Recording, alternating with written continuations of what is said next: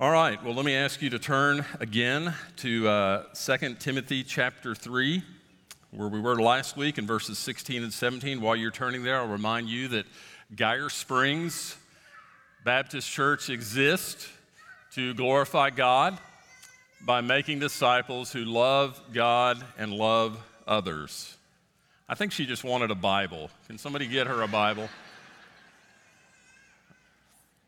All right, well, making disciples, if we're going to be faithful to the mission God has given us, making disciples requires a plan or a blueprint, and we find that blueprint in the Word of God. That's where we look, because as Jesus told us to make disciples, you remember in the Great Commission, he said we're to make disciples, teaching them to observe all the things that I've commanded you. So God's Word is the plan or the textbook for making disciples. And this morning we're continuing our series we started last week called Foundations.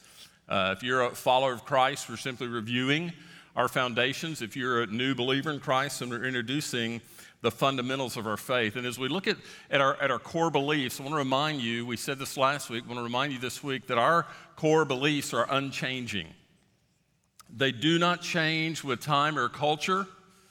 They do not change with the thoughts or ideas of man. Why? Because our core beliefs come directly from God. God is unchanging, so His Word is unchanging, and our core beliefs come from His Word, and so they are unchanging. All right, 2 Timothy 3, 16 and 17. All Scripture is breathed out, or your translation may say inspired, by God, and is profitable for teaching, for reproof, for correction, and for training in righteousness, verse 17, that the man of God may be complete, equipped for every good work. Well, we mentioned last week, every word in the Bible, every word in this book has been given by God. It was given to men who penned it, but it wasn't their thoughts, it wasn't their ideas, it was God's Word. Remember last week we looked at 7 attributes of the Word of God. The fact that it's authoritative, that it's infallible, it's inerrant, it's eternal, it's clear, it's necessary, and it's sufficient, or it's complete. We have everything we need in the Word of God. Now, I hope that in understanding those attributes, that not only convinces you that the Bible is unlike any other book, but hopefully it also strengthens your faith in the Word of God and gives you a desire to build your life on His Word. That's what we just challenged these first graders to build their life on His Word, to completely obey the Bible. Now, last week we looked at several passages as we walked through the attributes of God's Word, and I mentioned to you that if you were conversing with a skeptic and you brought up some of those passages or some of those attributes, the skeptic would probably say, well, you're just trying to prove or trying to defend the Bible by using what the Bible says about itself. Now, let me just tell you up front, because I've talked to skeptics before, you can't prove anything to a skeptic, but you can sure give them something to think about. And this morning, that's exactly what I want to do. I want to give you 2 proofs today. I wish we had time for more, but 2 proofs that are simple enough that I think you can remember them and use them in a conversation with someone who's not convinced that the Bible is the Word of God. You may remember last year when we talked through the New Testament, as we looked at the miracles of Jesus, we made the point that the miracles were not His primary reason for coming. His primary reason for coming, His priority, was to preach the gospel. What the miracles did was they identified Jesus as the Son of God, and they authenticated the gospel message. If you look through the Gospels, you see at the point when Jesus began to hand off the ministry and the disciples began to do ministry, began to preach the gospel, they also had miracle-working power. And again, it was to authenticate the message. Why? Because the Bible was not complete. They didn't have a written copy. They had the scrolls with the Old Testament. They didn't have a written copy of the Bible like we do today in every home. And so the message needed validation. Well, today we have the very words of God, but what about those who aren't convinced that the Bible is God's Word? What about those who don't believe that? What do you say to someone who doesn't believe that the Bible is any more than just another work of literature written by men? How do you defend that? Well, this morning I want to start with archaeology. Archaeology is the branch of historical research that seeks to reveal the past by recovering and examining artifacts, material, and records. So archaeology can either prove or disprove other historical accounts. Where does the Bible come in on that? Well, first of all, there's quite a bit of history in the Bible.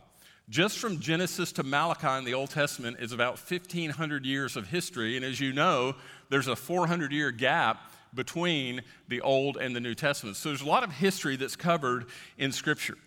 And liberal theologians and skeptics typically try to discredit the Bible by advancing the idea that the Bible has historical inaccuracies. They believe that there are things recorded in the Bible, cities and places and rulers that have never been proven that are inaccurate. And so they advance this theory that the Bible is inaccurate. Let me just say this morning, if it were proven in any way that any biblical historical information is inaccurate, then we can't trust the Bible for information about God. If it's proven that there's anything in the Bible that's inaccurate, any even historical inaccuracy, then we can't follow the moral teachings of the Bible. We can't trust its promises. We can't trust its view of what is to come. If there's anything in Scripture, if any part of the Bible is inaccurate, we have to declare the whole Bible inaccurate and not to be trusted. Typically, the great argument of historical inaccuracy begins with that declaration that, well, this city is mentioned in the Bible, it didn't exist. This person's mentioned in the Bible, it didn't exist. There's never been a record, never been artifacts found. And those who attack the historical accuracy of Scripture said that the writers were just writing folklore, just writing myths, trying to back up their spiritual teachings. Well, prior to the 19th century, there wasn't a lot of archaeological discovery, and those attacks prior to the 19th century were really beginning to confuse people. Those attacks were gaining a lot of traction and doubt about the integrity of Scripture, but in the 19th century, archaeology suddenly exploded. Prior to the 19th century, there were people and places and dates only mentioned in the Bible, but as they began to dig in the 19th century beneath the surface of the earth, they started uncovering ancient cities and civilizations that no one ever knew existed. And so the unverified accounts of Scripture, the historical narratives that we read in the Old Testament began to be vindicated because they were discovering these cities, they were discovering ancient writings. In fact, by the turn of this century, there were over 25,000 sites, archaeological digs, that had a direct connection to the Old Testament period.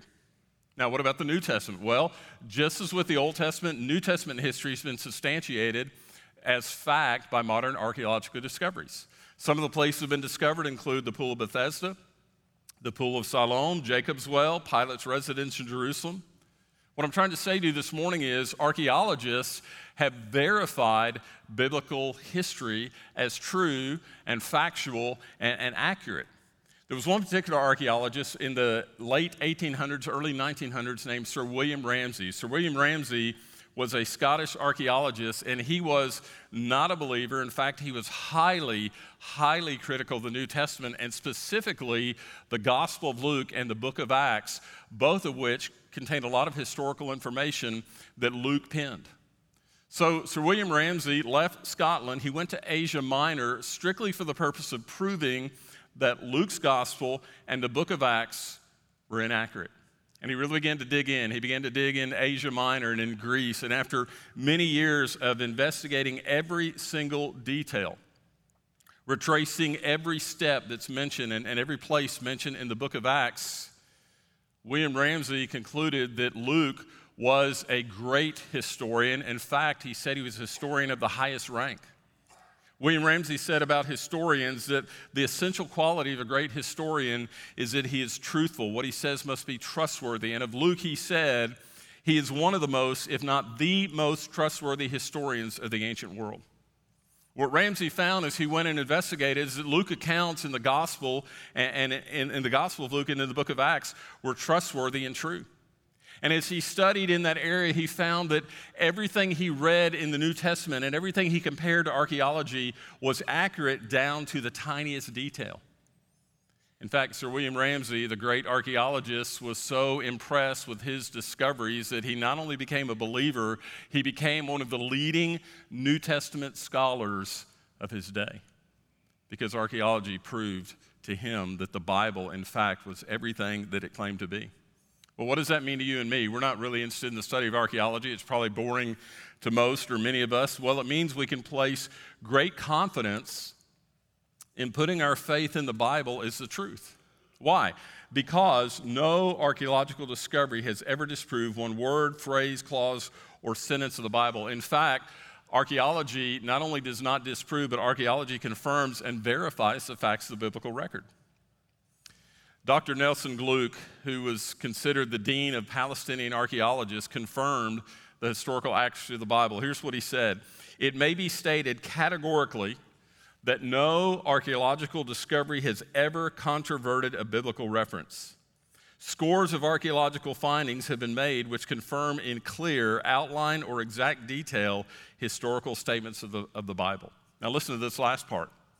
"And by the same token, proper evaluation of biblical descriptions has often led to amazing discoveries." I'll give you an example of that.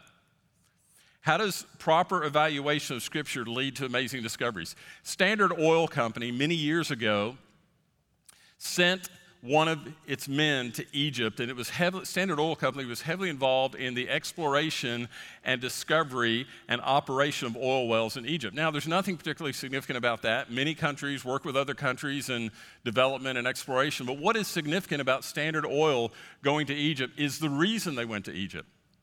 One of the company directors was reading his Bible. He was a believer. He was reading his Bible, and one morning he was reading in Exodus where the mother of Moses covered that little boat or basket with slime and pitch. And he reasoned, where there is pitch, there is oil. And if there was oil there back then, the oil is probably still there now. And so Standard Oil sent a man by the name of Charles Wittschott, a geologist and oil specialist, to Egypt where oil was discovered. Just understanding and reading the Bible can lead to discoveries. One other archaeological proof this morning, of one that you have some familiarity. It's probably one of the greatest and best known archaeological discoveries of all time, and that is of the Dead Sea Scrolls. They were discovered in 1947 in an area called Qumran, where there were some caves. A shepherd boy who was tending his sheep got kind of bored, started pitching rocks into these caves, and then he heard a little tinkling sound like glass breaking. And they went and they discovered in those caves some large sealed jars containing some scrolls, and inside those jars were 1,100 ancient manuscripts and more than 100,000 fragments, primarily written in Hebrew and Aramaic. What they discovered was significant portions of the Old Testament and even some entire books that were preserved. In fact, to date, we have every single book in the Old Testament except for the book of Esther in ancient documents. Those scrolls inside the Dead Sea Scrolls dated back to the 3rd century BC. They were placed in the cave around AD 68, 3rd century BC. You understand when that is? Are y'all with me? 3rd century BC. That's how old these scrolls were. They were well preserved because they were sealed in these jars and in a climate that was helpful to preserving them.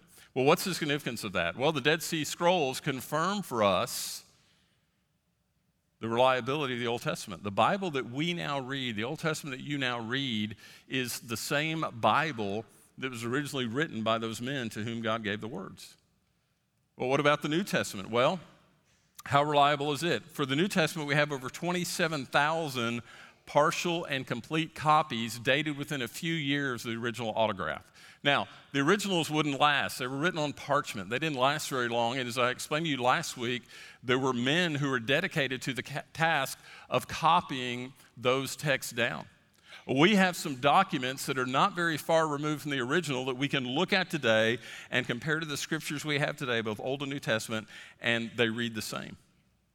There is no other book in antiquity that has, in such a short time span between the original and the copies, that has such a vast number of copies to compare to.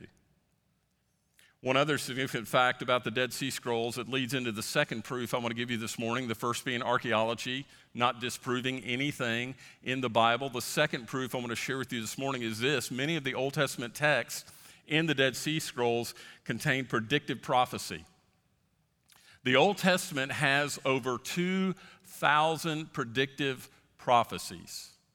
And of those 2,000 predictive prophecies, when we look at those predictive prophecies and see how they have come true in the New Testament and the time since then, that's proof of the divine origin of Scripture. See, a human mind, human wisdom can't predict the future. You say, well, what about Gene Dixon or Nostradamus or some of these others?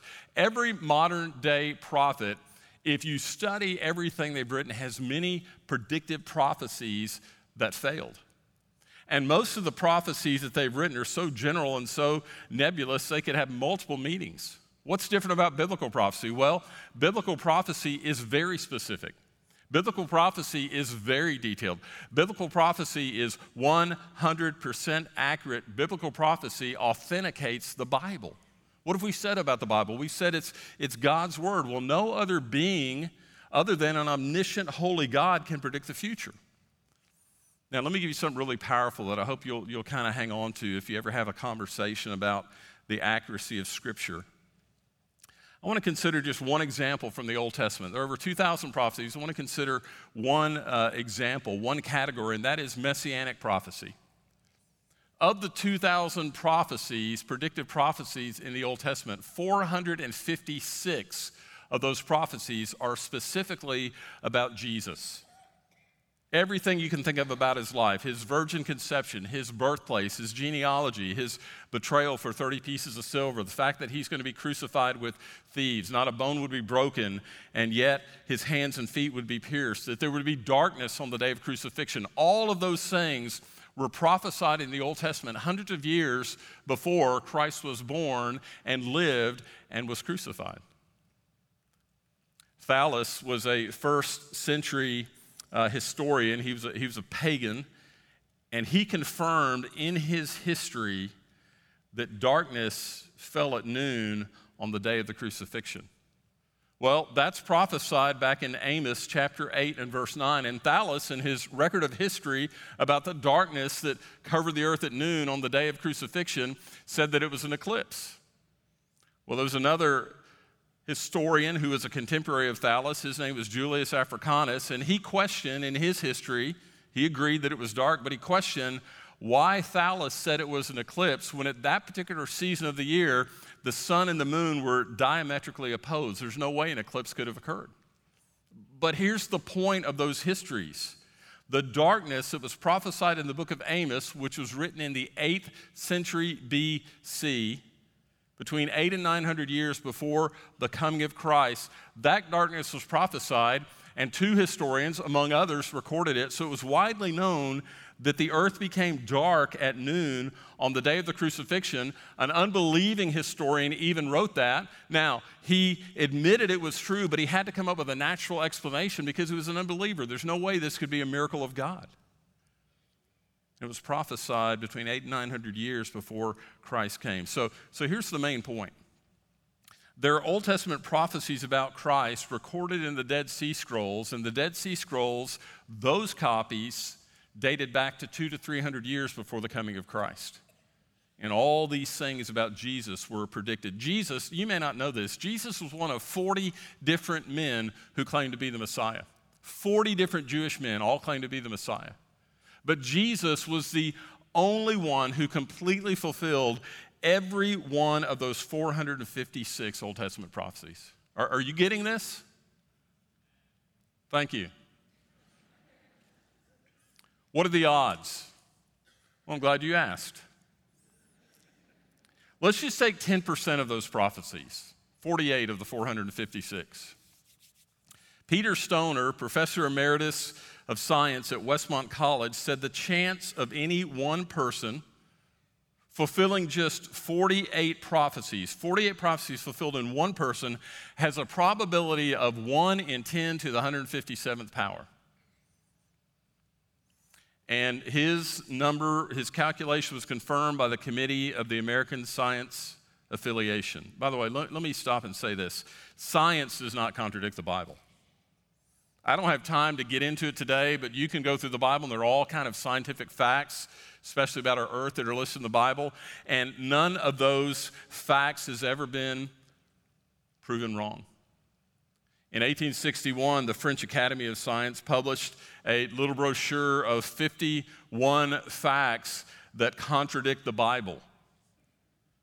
Of those 51 facts, not a single scientist today believes any of those facts are true. Science does not contradict the Bible. You may say, well, what about the theory of evolution? It's called the what of evolution? Theory. It's not fact. There is no scientific fact that can contradict the Bible. Science changes, the Bible never changes. But let me get back to the point. I want to give you a visual that confirms there has to have been a supernatural agent that not only wrote but also fulfilled these prophecies. 48 prophecies fulfilled in Jesus alone, a probability of 1 in 10 to the 157th power. What does that look like? Well, the state of Arkansas is 53,191 square miles. If you had 1 in 10 to the 157th silver dollars, it would cover the entire state of Arkansas 10 feet deep. Let that sink in for a minute. 53,000 square miles. If you had silver dollars, if you had as many as 1 in 10 to the 157th power, if you had that many silver dollars, it would cover the entire state of Arkansas 10 feet deep. Now, here's the odds of Jesus fulfilling just 48. Not all 456, which he did, but we couldn't calculate that. The odds of him fulfilling just 48 of those prophecies would be like me covering the entire state of Texas 10 feet deep in silver dollars and having taken ahead of time, without your knowledge, one silver dollar and put a mark on it and threw it into the pile and then tell you, I'm going to put you on a helicopter. You can take off. You're blindfolded, by the way. You can fly anywhere in the state of Arkansas you want to fly. At any point, you can tell the helicopter pilot to put the helicopter down. And when you step down and step off that skid, you just reach down and grab any one silver dollar, and your chance of grabbing that one that I marked is the same probability of one man fulfilling 48 prophecies. Apologist Josh McDowell once said that some people believe to accept the Bible and to accept the truth of Christianity, you have to kiss your brains goodbye. I would tell you that accepting the Bible and accepting Christianity takes some faith, but it's a reasonable faith. It's not a blind faith. It's not a foolish faith.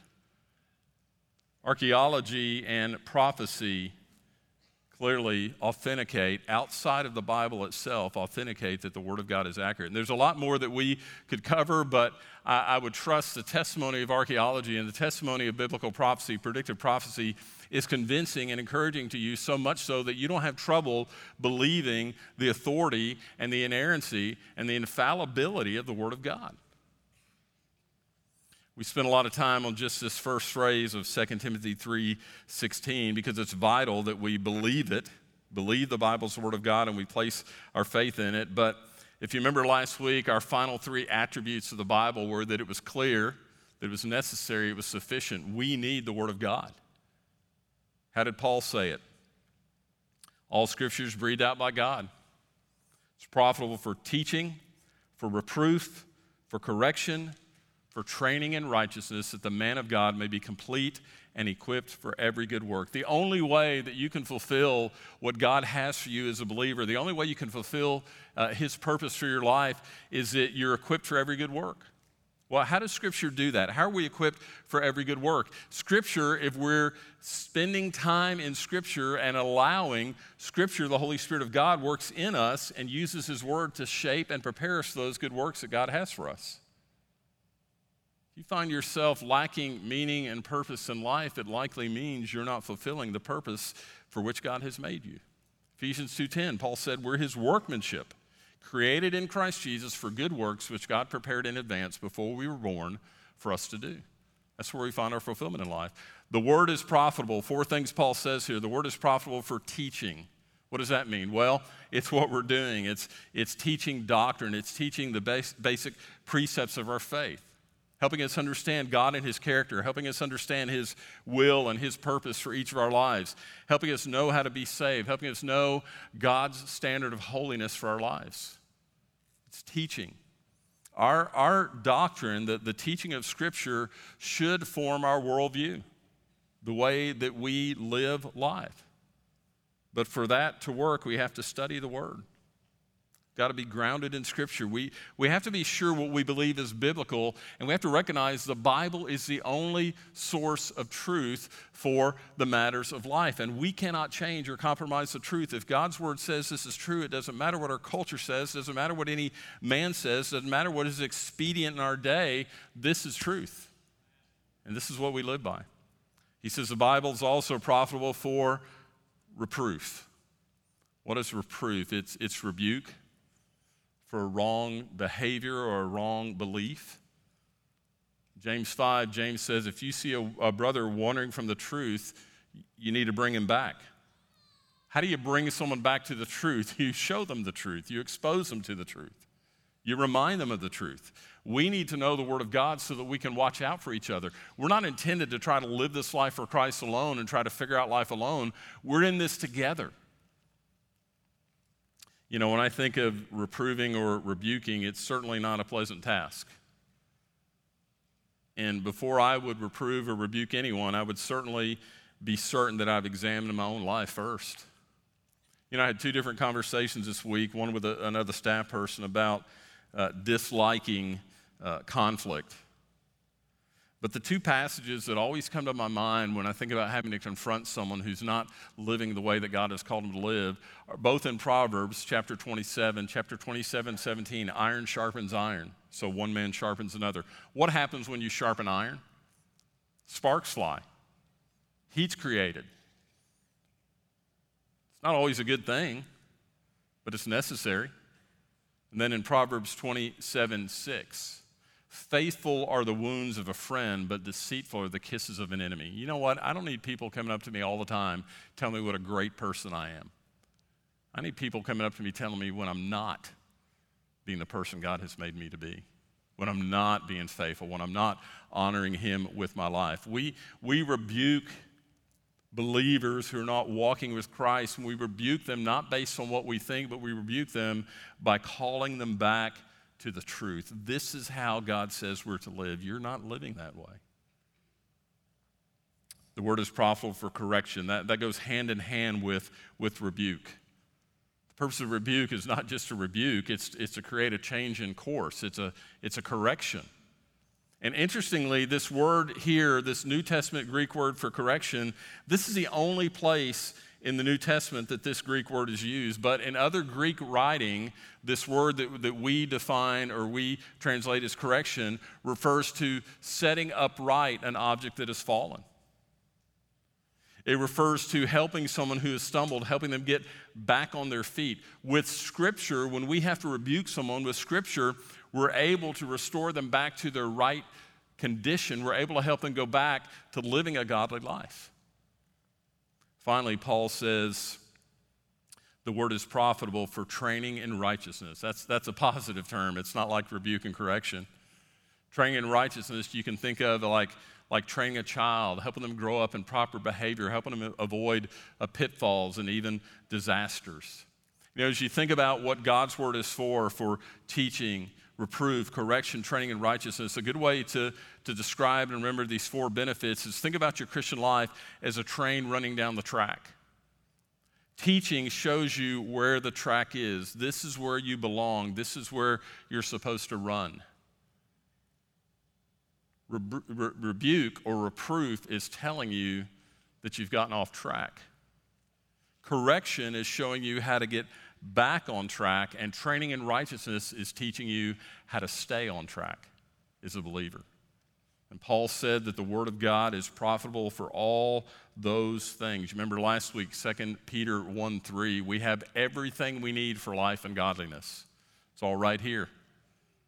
And Paul says in verse 17, it's profitable for teaching, reproof, correction, training in righteousness. Why? Verse 17, that the man of God may be complete, equipped for every good work. You know, the purpose of studying Scripture is not to learn doctrine. It's not to learn a lot of facts. It's not to impress people with your theology. And I've known people like that. You probably have too. People who can just spout Scripture right and left, but you look at their life and it doesn't line up. The purpose of studying doctrine and learning and studying the Scripture is not to develop some good theology. Scripture is given to us so we can do what Paul says here in verse 17. We can produce good works. Why? Because it honors God and that fulfills His purposes in us and through us. That's why we're taking the time to go back through and study the Scripture, study our doctrine, study the fundamentals of our faith, study our core beliefs, because God has called us to be complete and equipped for every good work. Well, how do we apply that this morning? I think question one, as we think about archaeology and predictive prophecy and science and many other disciplines that we could talk about today, as we think about those things affirming and proving Scripture, the question for us today is, for me and you, is have I placed my full faith in Scripture? Do I believe it's completely authoritative and infallible and inerrant? Do I believe it is sufficient for my life, that it is necessary for my life as a believer? Do I believe that? Because if I do, that should certainly change the way I live. Do I see the necessity of Scripture? If you back up just above 2 Timothy 3:16 and 3:15, Paul told Timothy that Scripture is able to make you wise unto salvation. In Philippians chapter 2 and verse 12, Paul told the Philippians, you need to work out your salvation with fear and trembling. He said work out, not work for. Let me make that clear. You don't work to earn your salvation, but just as Paul told Timothy, Scripture makes you wise to salvation, just as he told the Philippians, you're to work out your salvation, he's saying the same thing. You need to be sure, if you're a child of God, that the Scripture has a place in your daily life, that it's evident in your life because you're studying Scripture and you're obeying Scripture. Is that true for you today? And what about if we just looked at and examined your life and held it up next to this book? Would your life indicate that you're a person of this book? I'm not asking you if you're perfect, certainly not. But does the general trajectory of your life show that you're producing good works that honor the Lord?